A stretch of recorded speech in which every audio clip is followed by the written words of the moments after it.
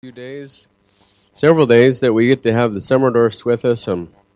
They have been here before, but it's been several years. And so we're really looking forward to our time together, especially here today. And Brother Summerdorf is going to be coming in just a minute, and I know he'll be a blessing to you here in this first hour today. And then we're looking forward to the morning service as well. And then Monday night, Tuesday night, Wednesday night, along with this evening. So just appreciate you being faithful and being here for the Life Group Hour. And I know we'll have more straggling on in, but we're glad that you're here this morning. Yeah, so let's open in prayer, and then Brother Summerdorf will come. Our Father, we thank you this morning for your goodness to us and your grace.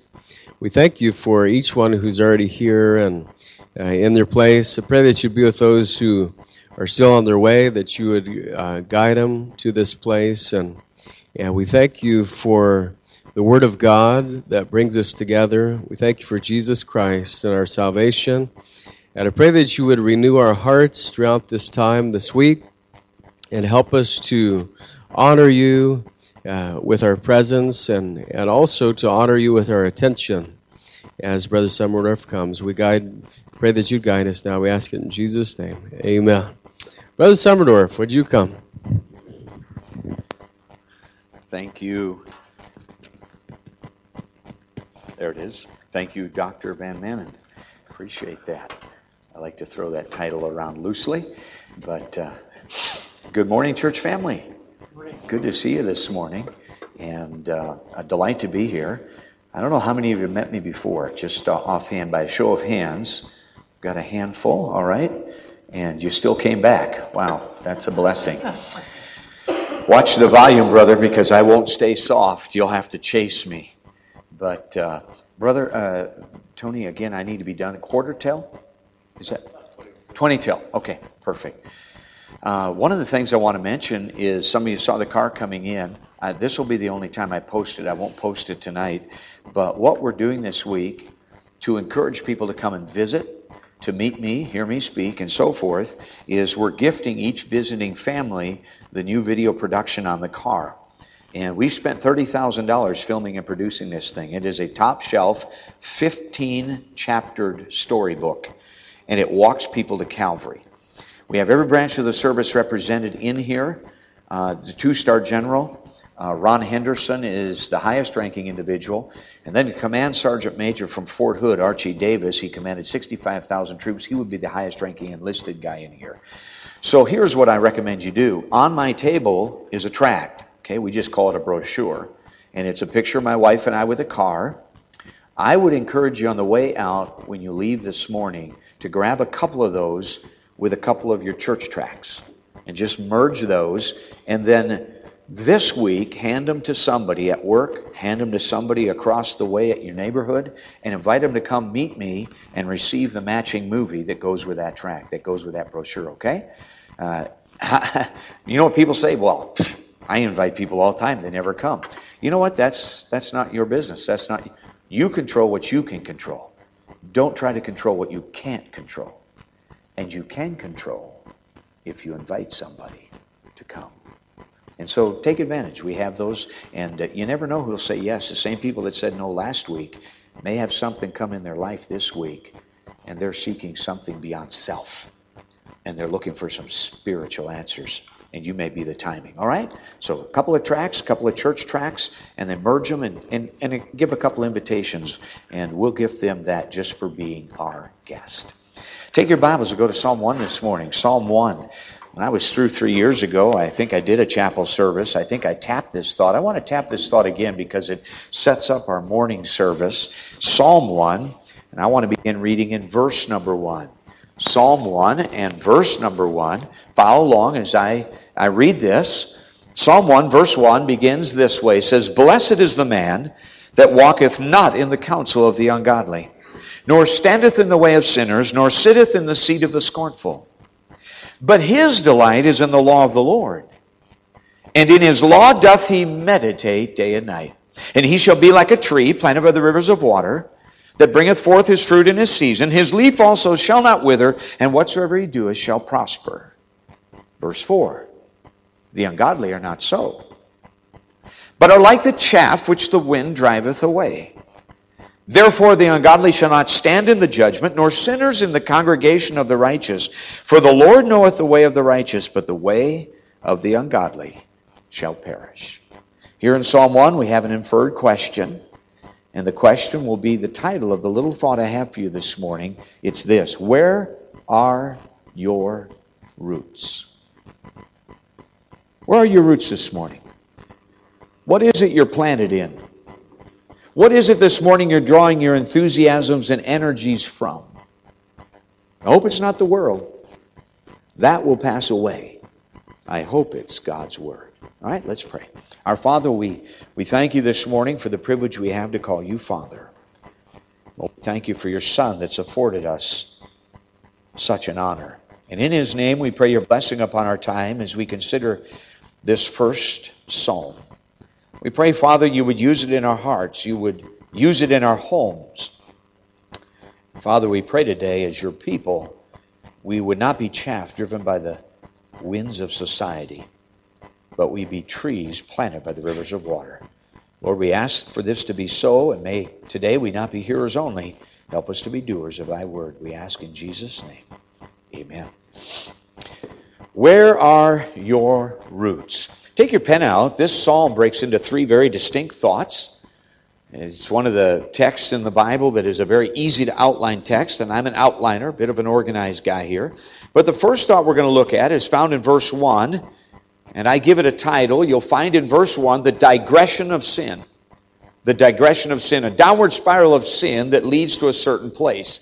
Verses 2 and 3, we're going to see the delight of the saint. The delight of the saint. And you'll see it's the Word of God. And then verses 4, 5, and 6, we're going to find the demise of the sinner.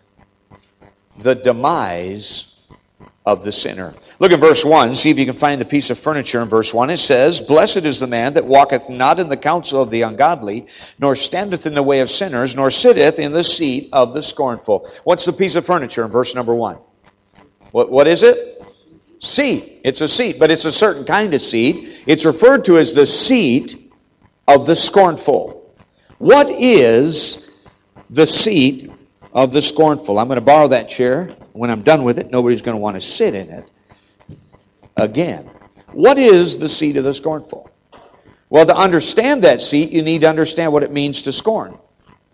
The word scorn means to mock, to ridicule, to make fun of. I mean, if you were to take scorn and just put it into a posture, here's what it would look like. Hand on the mouth like this, kind of covering it with a snicker and pointing out somebody and laughing at them. That would be a scorner, all right? Now, you need to realize this morning that outside of the walls of this building, there are a whole pile of people in your community that are seated in that seat. They're making fun of you this morning, wasting your day off coming to church. They're making fun of your children for wanting to stay pure until they get married. Y'all with me? They're making fun of you for not selling out to this world that's visible and serving an invisible God who promises another kingdom that's coming. This is a full seat in America this morning. But the question is, how do you get there? Let me say this, you're not born there. I'm not saying people are born a Christian, but I am saying this by observation. I've watched little children come to church, and you ever watch them sing about Jesus? They sing about Him unashamed. They'll stand there, "Jesus loves me, 'tis I know." And when you laugh, they sing louder. They don't mock His name. They don't scorn the person of Jesus Christ automatically. So the question's still there. How do you get there if you're not born there? It doesn't happen overnight. Look at Psalm 1, and you'll see the path that leads to the mocker's bench. In Psalm 1 and verse number 1, it says, "Blessed is the man," and there's going to be three posture words. I'm going to pause at each one, and if you don't have a problem writing in your Bible, I want you to underline these words. Blessed is the man that, here's the first one, walketh. Walketh not in the counsel of the ungodly, nor, next word, what is it? Say it with me. Standeth in the way of sinners, nor, third word, say it, sitteth in the seat of the scornful. You see somebody walking, moving a direction they shouldn't be going. Next thing you know, they're standing there, motionless, if you will, hanging out with the wrong crowd. And then thirdly, they're seated, they're reclined, they're relaxed, making fun of things they used to believe. In fact, the problem with this seat is once you get in it, it takes more energy to get out of it than it does just to stay there. Notice the blessing is not in those who are in that seat. The blessing is for those who don't go near that seat. You see that? Blessed is the man that doesn't go there. But notice, how do you get there? Well, it begins with the first step. What is the beginning of that whole digression? Notice it begins by walking in the counsel of the ungodly. I put it this way, it begins with bad advice. Oh, let's put it really where we live. It begins with a poor friendship. A poor friendship you should have never fostered. People all the time tell me, Brother Dave, it doesn't matter who I pal around with. It doesn't matter who I give my heart to. It doesn't matter who I spend quality time with. Yes, it does. Go to 2 Samuel with me. Watch this. Watch the power of a poor friendship found in the Old Testament here in the book of 2 Samuel, chapter 13. We're looking in our text this morning, for those who just came in, is Psalm 1. In Psalm 1, and we're looking at the question, where are your roots? And we're looking at verse 1, which contains a digression of sin that leads to a mocker's bench. It leads to the seat of the scornful. And it begins by walking in the counsel of the ungodly. It begins with bad advice. It begins with a poor friendship. Look at this in 2 Samuel 13 and verse 1. Follow along as I read. It says, And it came to pass after this, that Absalom the son of David had a fair sister whose name was Tamar. And Amnon the son of David loved her. And Amnon was so vexed that he fell sick for his sister Tamar, for she was a virgin. And Amnon thought it hard for him to do anything to her. Look up for just a moment. You got a young man here that has a wicked desire for his sister. And while he contemplates what he'd like to do, Scripture records he found it hard to do. I wonder what was in his life that made him pause. I wonder what things were in his life that slowed him down in fulfilling his heart's desire, his wicked desire. I think there were some things in his life that slowed him down. Number one, I think the Word of God was something that made him pause. Every Hebrew boy knew the first 5 books of the Bible, the Pentateuch. He knew the prohibition against that activity, and I'm sure as he thought about fulfilling his wicked desire, I think the Word of God rose up, living as it is. It's quick and it's powerful. It's not a dead book, it's a living book. And it rose up and it did battle with that thought, and it restrained him for a second. Same thing it does for you and I. In America today, we're living in a Corinthian day. You can't even walk through a Walmart without having stuff go across your radar. People, things, movies, you can't. And when that happens, the Word of God living comes up and does battle with those thoughts and those things to restrain us for a moment. I think the Bible is something that made him pause. I think the reputation of his father, a man after God's own heart, made him pause. I'm sure he thought, what's Dad going to say if I do this? I think the preacher made him pause. He'd seen Nathan show up at the house a little earlier and point out his daddy's sin, and I'm sure he thought to himself, man, if I pull this stunt, my pastor's going to show up at my door and buttonhole me and ask me what's going on. And let me tell you something, you got the right kind of pastor. He'll show up at your door when you're living in open sin. And I think the reputation of royalty made him pause. He was a king's kid. Shouldn't live such a low life. That ought to make you pause too. Because you're not just common, you're special if you're saved this morning. You're a child of the King. You're royalty.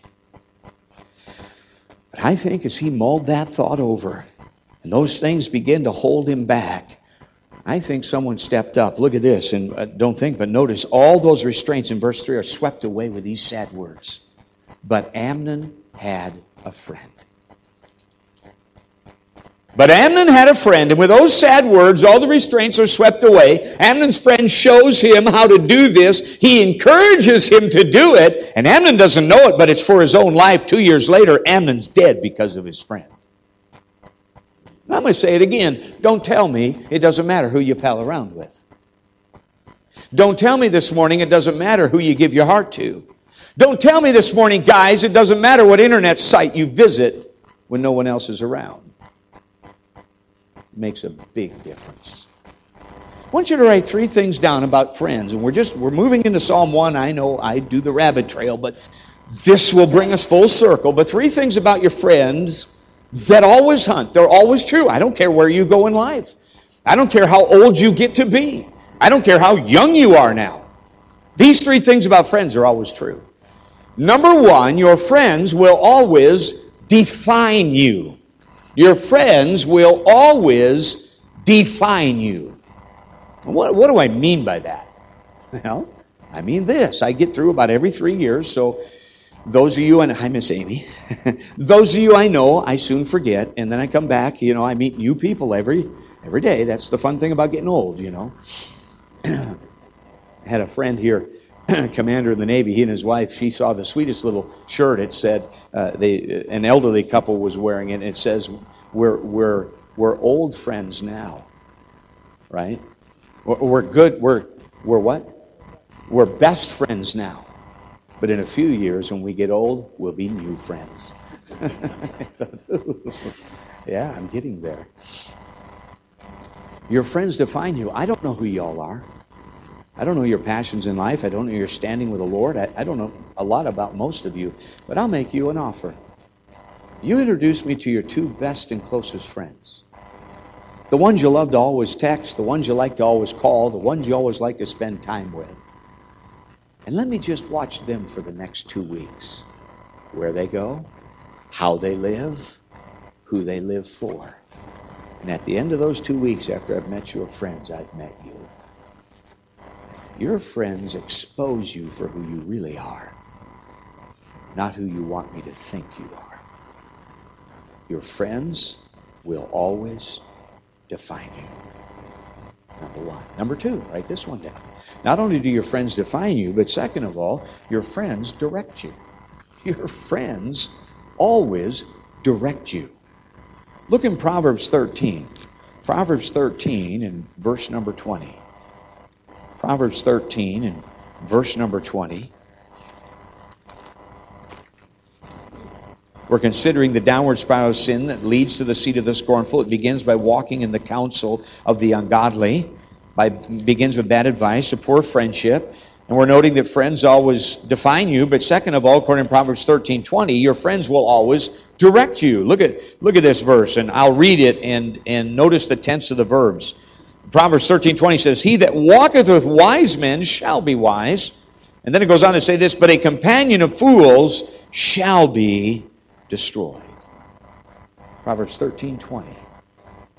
Wow, do you see that this morning? The second great truth about your friends, not only that they define you, they declare who you really are, but second of all, they direct you. They move you either closer to God or further from God. I like to say it this way, when you pick your friends, you pick your future. That's just the way it works. And if that's true, let me ask you this, who should our best and closest friends be?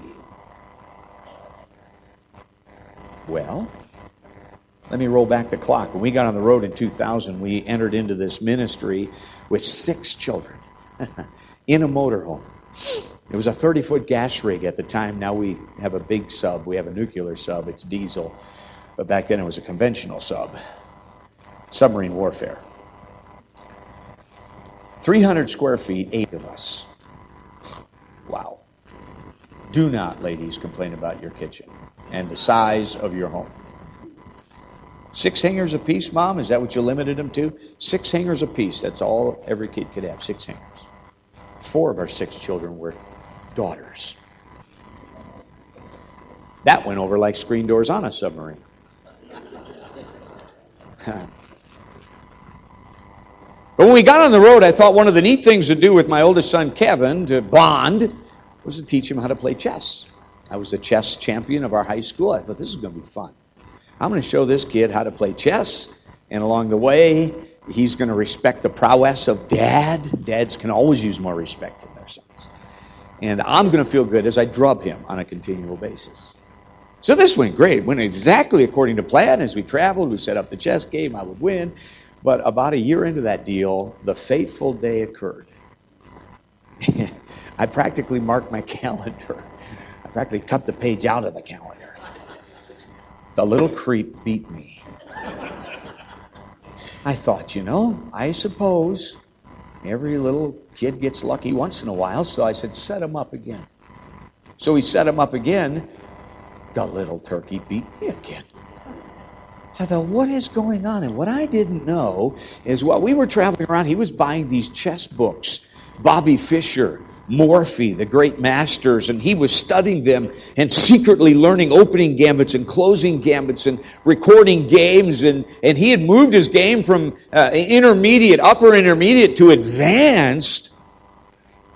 Let me tell you something. When that day occurred and he beat me twice in a row, chess was off in our motorhome. It was done. I mean, I was not spiritual enough to handle that. And so what he did as we traveled around, he began to find little enclaves of chess players at churches I would come to. The youth department, sometimes a deacon, sometimes a pastor. I think some pastors book meetings with me to play my son chess.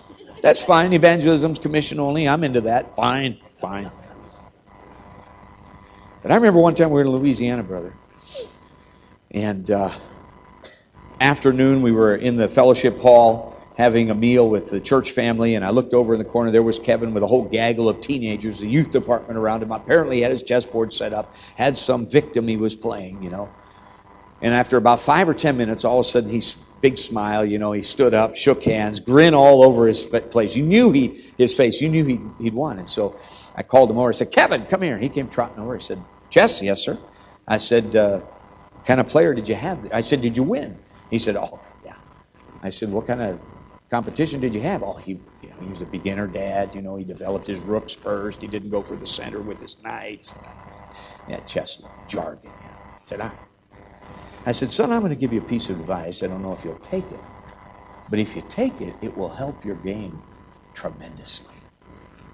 If you want to really move your game to the next level, you've got to quit playing beginners. You have to intentionally find somebody who's better than you and purposely spend time with them. Now, you're not going to like how that feels because you're going to feel like a loser because he's going to beat you, and that doesn't feel good. But set him up and stay with it. You're probably going to lose again, but set him up and stay with it and just hang in there with that relationship because without realizing it, he is going to challenge you, build you, grow you, and help you move to that next level in your game. Let me say this morning, that's great advice for finding a friend. You know what we do? We sell out to the least common denominator so many times. We just like for our friend to make us happy. That's cheap. That doesn't build you. We just like to be with somebody who's fun to be with. Let me tell you something. Sin is fun. Anybody tells you otherwise, they don't know what they're talking about, and you're being in denial. Sin is a pleasure for a season. Just because it's fun, that shouldn't be it. I meet ladies who say, who's your best friend? Oh, this one over here. I said, well, tell me about her. Oh, she's fun to go shopping with. And she makes me. But she's not a good mother. She's not a good role model as a Christian. She's not a good, y'all with me? And then we guys, our best friend is the guy who likes, I don't even know. Oh, Boise State. Yeah, we're in Idaho now, aren't we? I almost said the Ducks. I just came from Oregon. I was there when the Ducks got creamed, by the way, 62-20. I was in the stadium wearing my Gators shirt. But we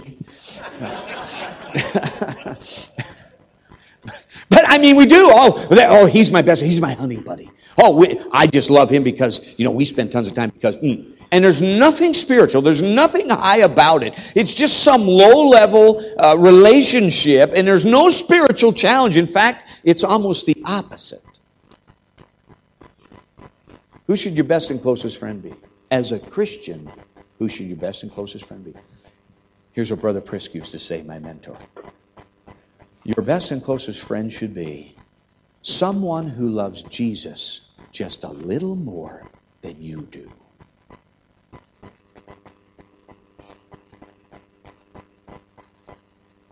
And on that ladder of spiritual maturity, we ought to find somebody one rung ahead of us. And put our finger in their belt loop and let their life pull us north and closer to the Lord, not further from Him. And then we ought to look back for somebody that needs encouragement and grab at them and together walk up that ladder of spiritual maturity toward the Lord, not away from Him. Amen? Hey, if I was in a black church right now, they'd have their hankies out going, "Oh, honey, you talking. You just park right there." Oh, yeah. Our friendships are important. Who are your friends in the books you read? Who are your friends in the movies you watch? Who are your friends in the internet sites you visit? Your friends define you. Your friends direct you.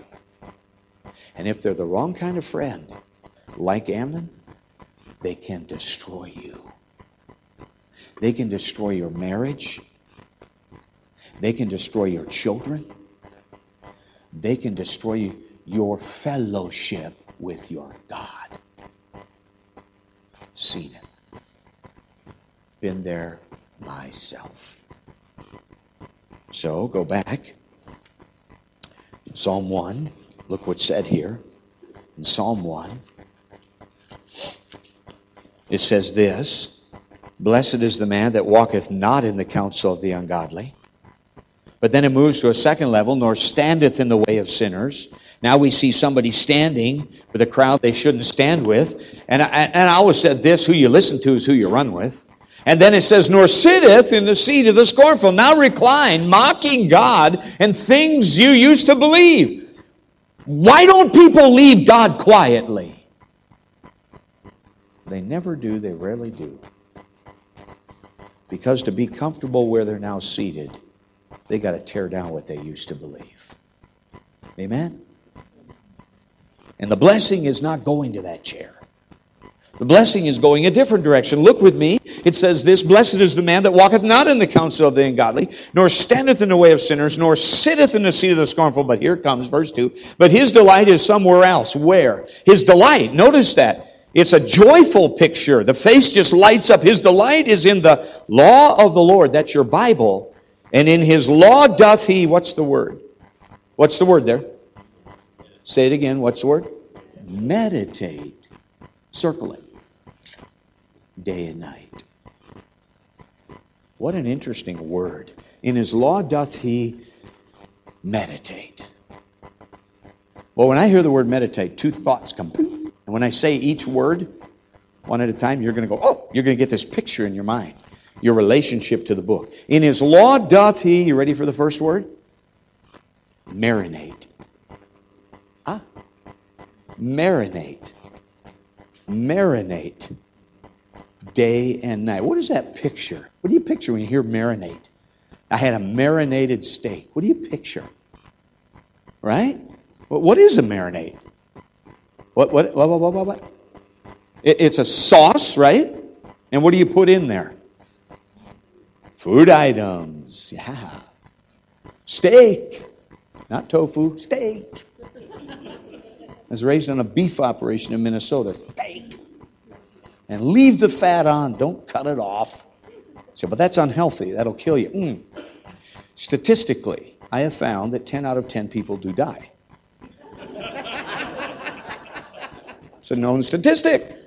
Some eating the finer things in life, like a medium rare ribeye steak with the fat left on, had been marinated for 21 days, aged and marinated 21 days in a marinade, a sauce. What's the purpose of a marinade? It has two purposes. Purpose number one, what?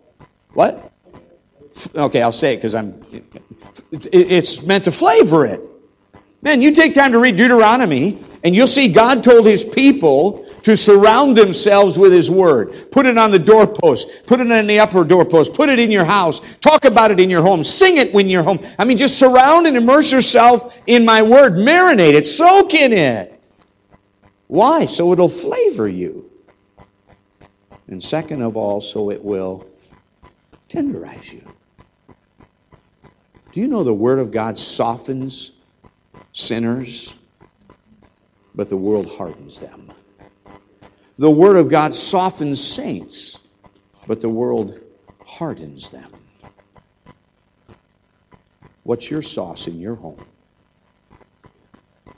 I hope it's the Word of God, and I mean this. And I own this huge television. I hope it's not the television. I hope it's not the swirling words of anger and contention. You need to change your sauce if you want to taste differently. And if you want to get tender again. And surround yourself with the Word of God. Amen. In His law doth He marinate. Number one. Number two, in His law doth He, here's the second word, write it down, ruminate. Ruminate. All right. How many of you know what that word means? It comes from a certain animal. What animal? What animal is a ruminant? A cow. A cow is a ruminant. Beef operation. What does it mean? In His law doth He marinate. In His law doth He ruminate. All right? What does that mean? Well, if you know anything about cattle, well, let me ask you this. You ever seen a cow out in the afternoon, sun's on them, their hooves are tucked up, their eyes are at half staff, and their jaw's doing something? What's it doing? Chewing its cud. What's the cud? Well, cow, when they eat in volume. You know what I'm saying? I mean, if somebody says you eat like a cow, that's not a compliment. All right? That 14-foot tongue comes out, takes it all in, butts everybody out of the way, it gulps it down. A cow has 4 stomachs. And then later in the day, it belches back up. It burps, it regurgitates, it pukes, whatever you want to say. It brings it back up again. And it stuffs a portion of what it ate in the corner of its mouth. It's about the size of a golf ball, and it's almost as hard. It's the bovine version of beef jerky. And it sits there, and it tastes it again. And if a cow could think, cows don't think. They're one of the dumbest animals. Only a horse is dumber than a cow. I'm telling you the truth. A horse is not a smart animal. Pigs are smart. Goats are smart. It'll sit there, and this is what it'll say. Oh, Farmer Jones gave us some great oats today. Oh, and the alfalfa. Oh, and that corn. And he's tasting it again. That's what he's doing. Go to Colossians 3. Watch this. In Colossians 3, look at the relationship you and I are to have with God's Word as God's people. We're to not only marinate in it, we're to ruminate upon it as well. In Colossians 3, that can only occur one way. Colossians 3, verse 16. Look what's said. It says this. Colossians 3:16. Let or allow the word of Christ, that's your Bible, to dwell in you. Notice you're not in the Word. Now the Word is in you. In you. And what's the word that it uses there? What's the quantity context? What's the word? Richly. It means in great abundance. Christian, you're not supposed to snack on God's Word. You're supposed to consume it in volume. Why? So later in the day, when your mind goes to neutral, you zone, you think about the Bible verses you read that morning, or the scripture you're memorizing. There at the workplace, when you see a situation, the Word of God comes up and applies to that, and how to deal with it. You with me? Oh, this I know. You only burp up what you've been eating.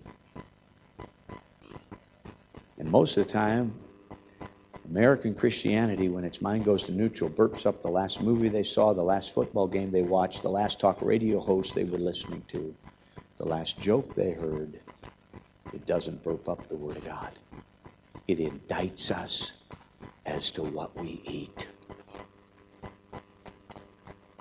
In His law doth He marinate, soak in. In His law doth He ruminate, fills Himself with, and brings back up. Why? Go back to Psalm 1. Here's why.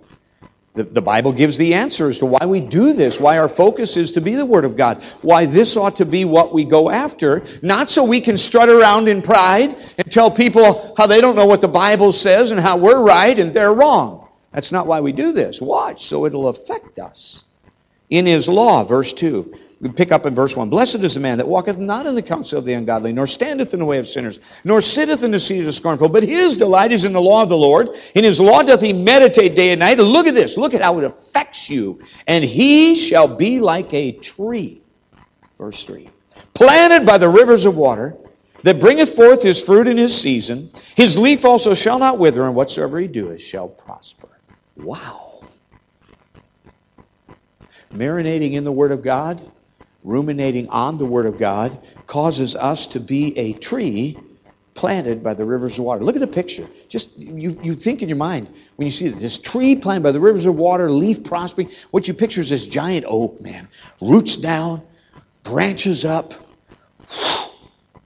majestic, unmoving, fruitful. That's what you picture. And God said, a Christian in my word, marinating, ruminating richly, becomes ultimately in time, and trees don't get to that point overnight. In time, when that's their habit, they become trees planted by the rivers of water. Why do you think God uses trees to represent spiritual maturity? I think it's because of what trees give us, benefits we receive from them. Your turn to talk in the last 8 minutes we've got. What do trees give us? Raise your hand. Don't shout anything out. But you say, here's a benefit. Here's something trees give us. Fruit. Wow.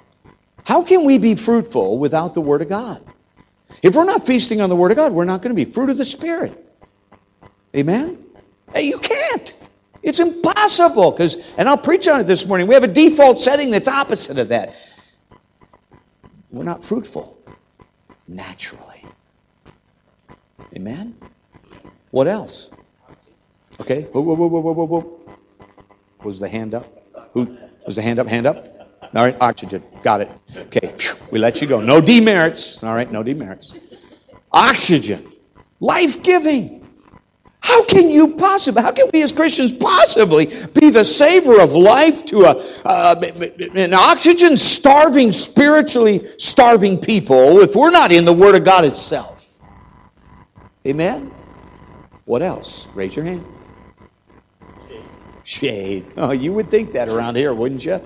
How'd you like the tornado that went through last night? Good grief. I live in a motorhome. That wind ripped. I had one of my doors open, my bay doors plugged power in, charging a vet battery, and I said, hon, I'm 2 a.m. I said, I'm shutting that thing before the wind rips it off. And I opened the door, and it looked like a Sahara desert out there. I was looking for the camels going by. This place is nuts. But I know it gets hot here in the summer too, doesn't it? And isn't that refreshing to find some shade tree with a lemonade or iced tea and just sit? Oh, it's a rest in a weary land. And God's people, when they get in God's Word, not the world, but when they plant it, you become a rest in a weary land. You're refreshing to be with. What else? Raise your hand. Wood. Well, there's a lot there. Fuel. We need refueled. Amen? But how about building materials? You're going to get a little glimpse of Brother Summerdorf. There are times we'll spend time with couples, go to their house to eat, have a dinner out or whatever, and late at night we have what we call pillow talk. Pillow talk is where you're reviewing the day. Heads on the pillow, you're talking about the day, the people you met. And sometimes I'll say this, if you would be listening in, I'd say, hon, man, that couple we were with, if I was pastoring again, I'd want 100 couples just like that in my church. What am I saying? They're building material. They're not ministries, they're ministers. They're not takers, they're givers. Y'all with me? That's what I'm saying when I say that. Then there's times I look at her and I say, hon, oh man, I was pastoring again. That dear couple I met, I would wish 100 families like that on the local cult down the road. And let them tear that place up. Sorry, I'm just that honest. We all need to grow up into Jesus Christ. And that'll never happen apart from God's Word. And we have to give ourselves to that. Amen? And spiritual people don't take something small and make it big. They take something big and make it small. They put the fire out. And they minister. And they give. They don't take and become a ministry. That'll never happen apart from God's Word. Building materials. What else? What's that?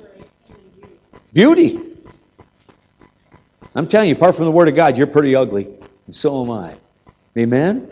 In fact, if you knew everything about me, you would not right now be listening to me. Amen? But if I knew everything about you, I wouldn't waste my time talking to you right now either. We're in this thing together. We need the Lord to build us and grow us. Amen?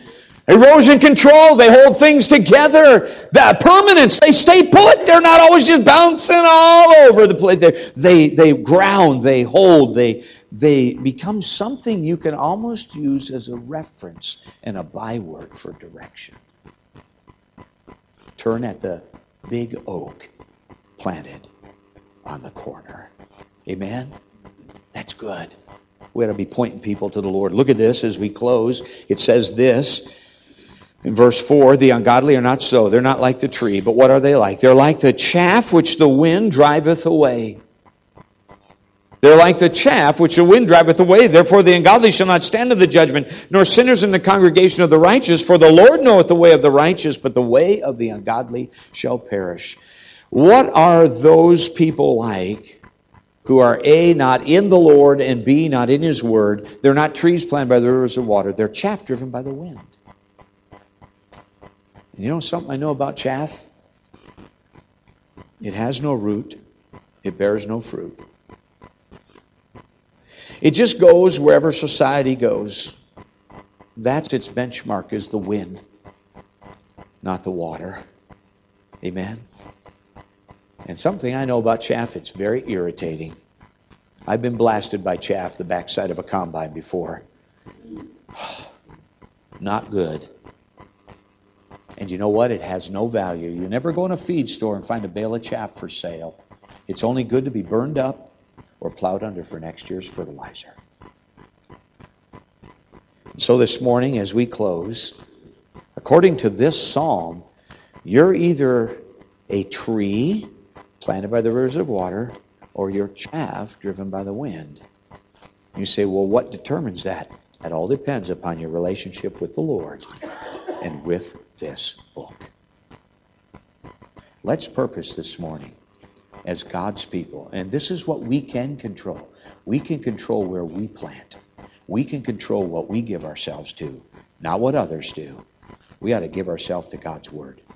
And let that turn us into trees planted by the rivers of water, not chaff, just driven by the wind. Amen? May that be our focus today. Father, thank you for this thought. How I pray you'd use it even in my life, Lord. Lord, I pray that we would grow in the nurture and admonition of your Son. And Father, may we give ourselves to your word and not to this world. May this be our marinade. Father, may this be that which we ruminate and meditate upon. And we ask and pray this in Jesus' name. Amen. All right. Lord bless you. You're dismissed. Amen. You are dismissed. Yeah.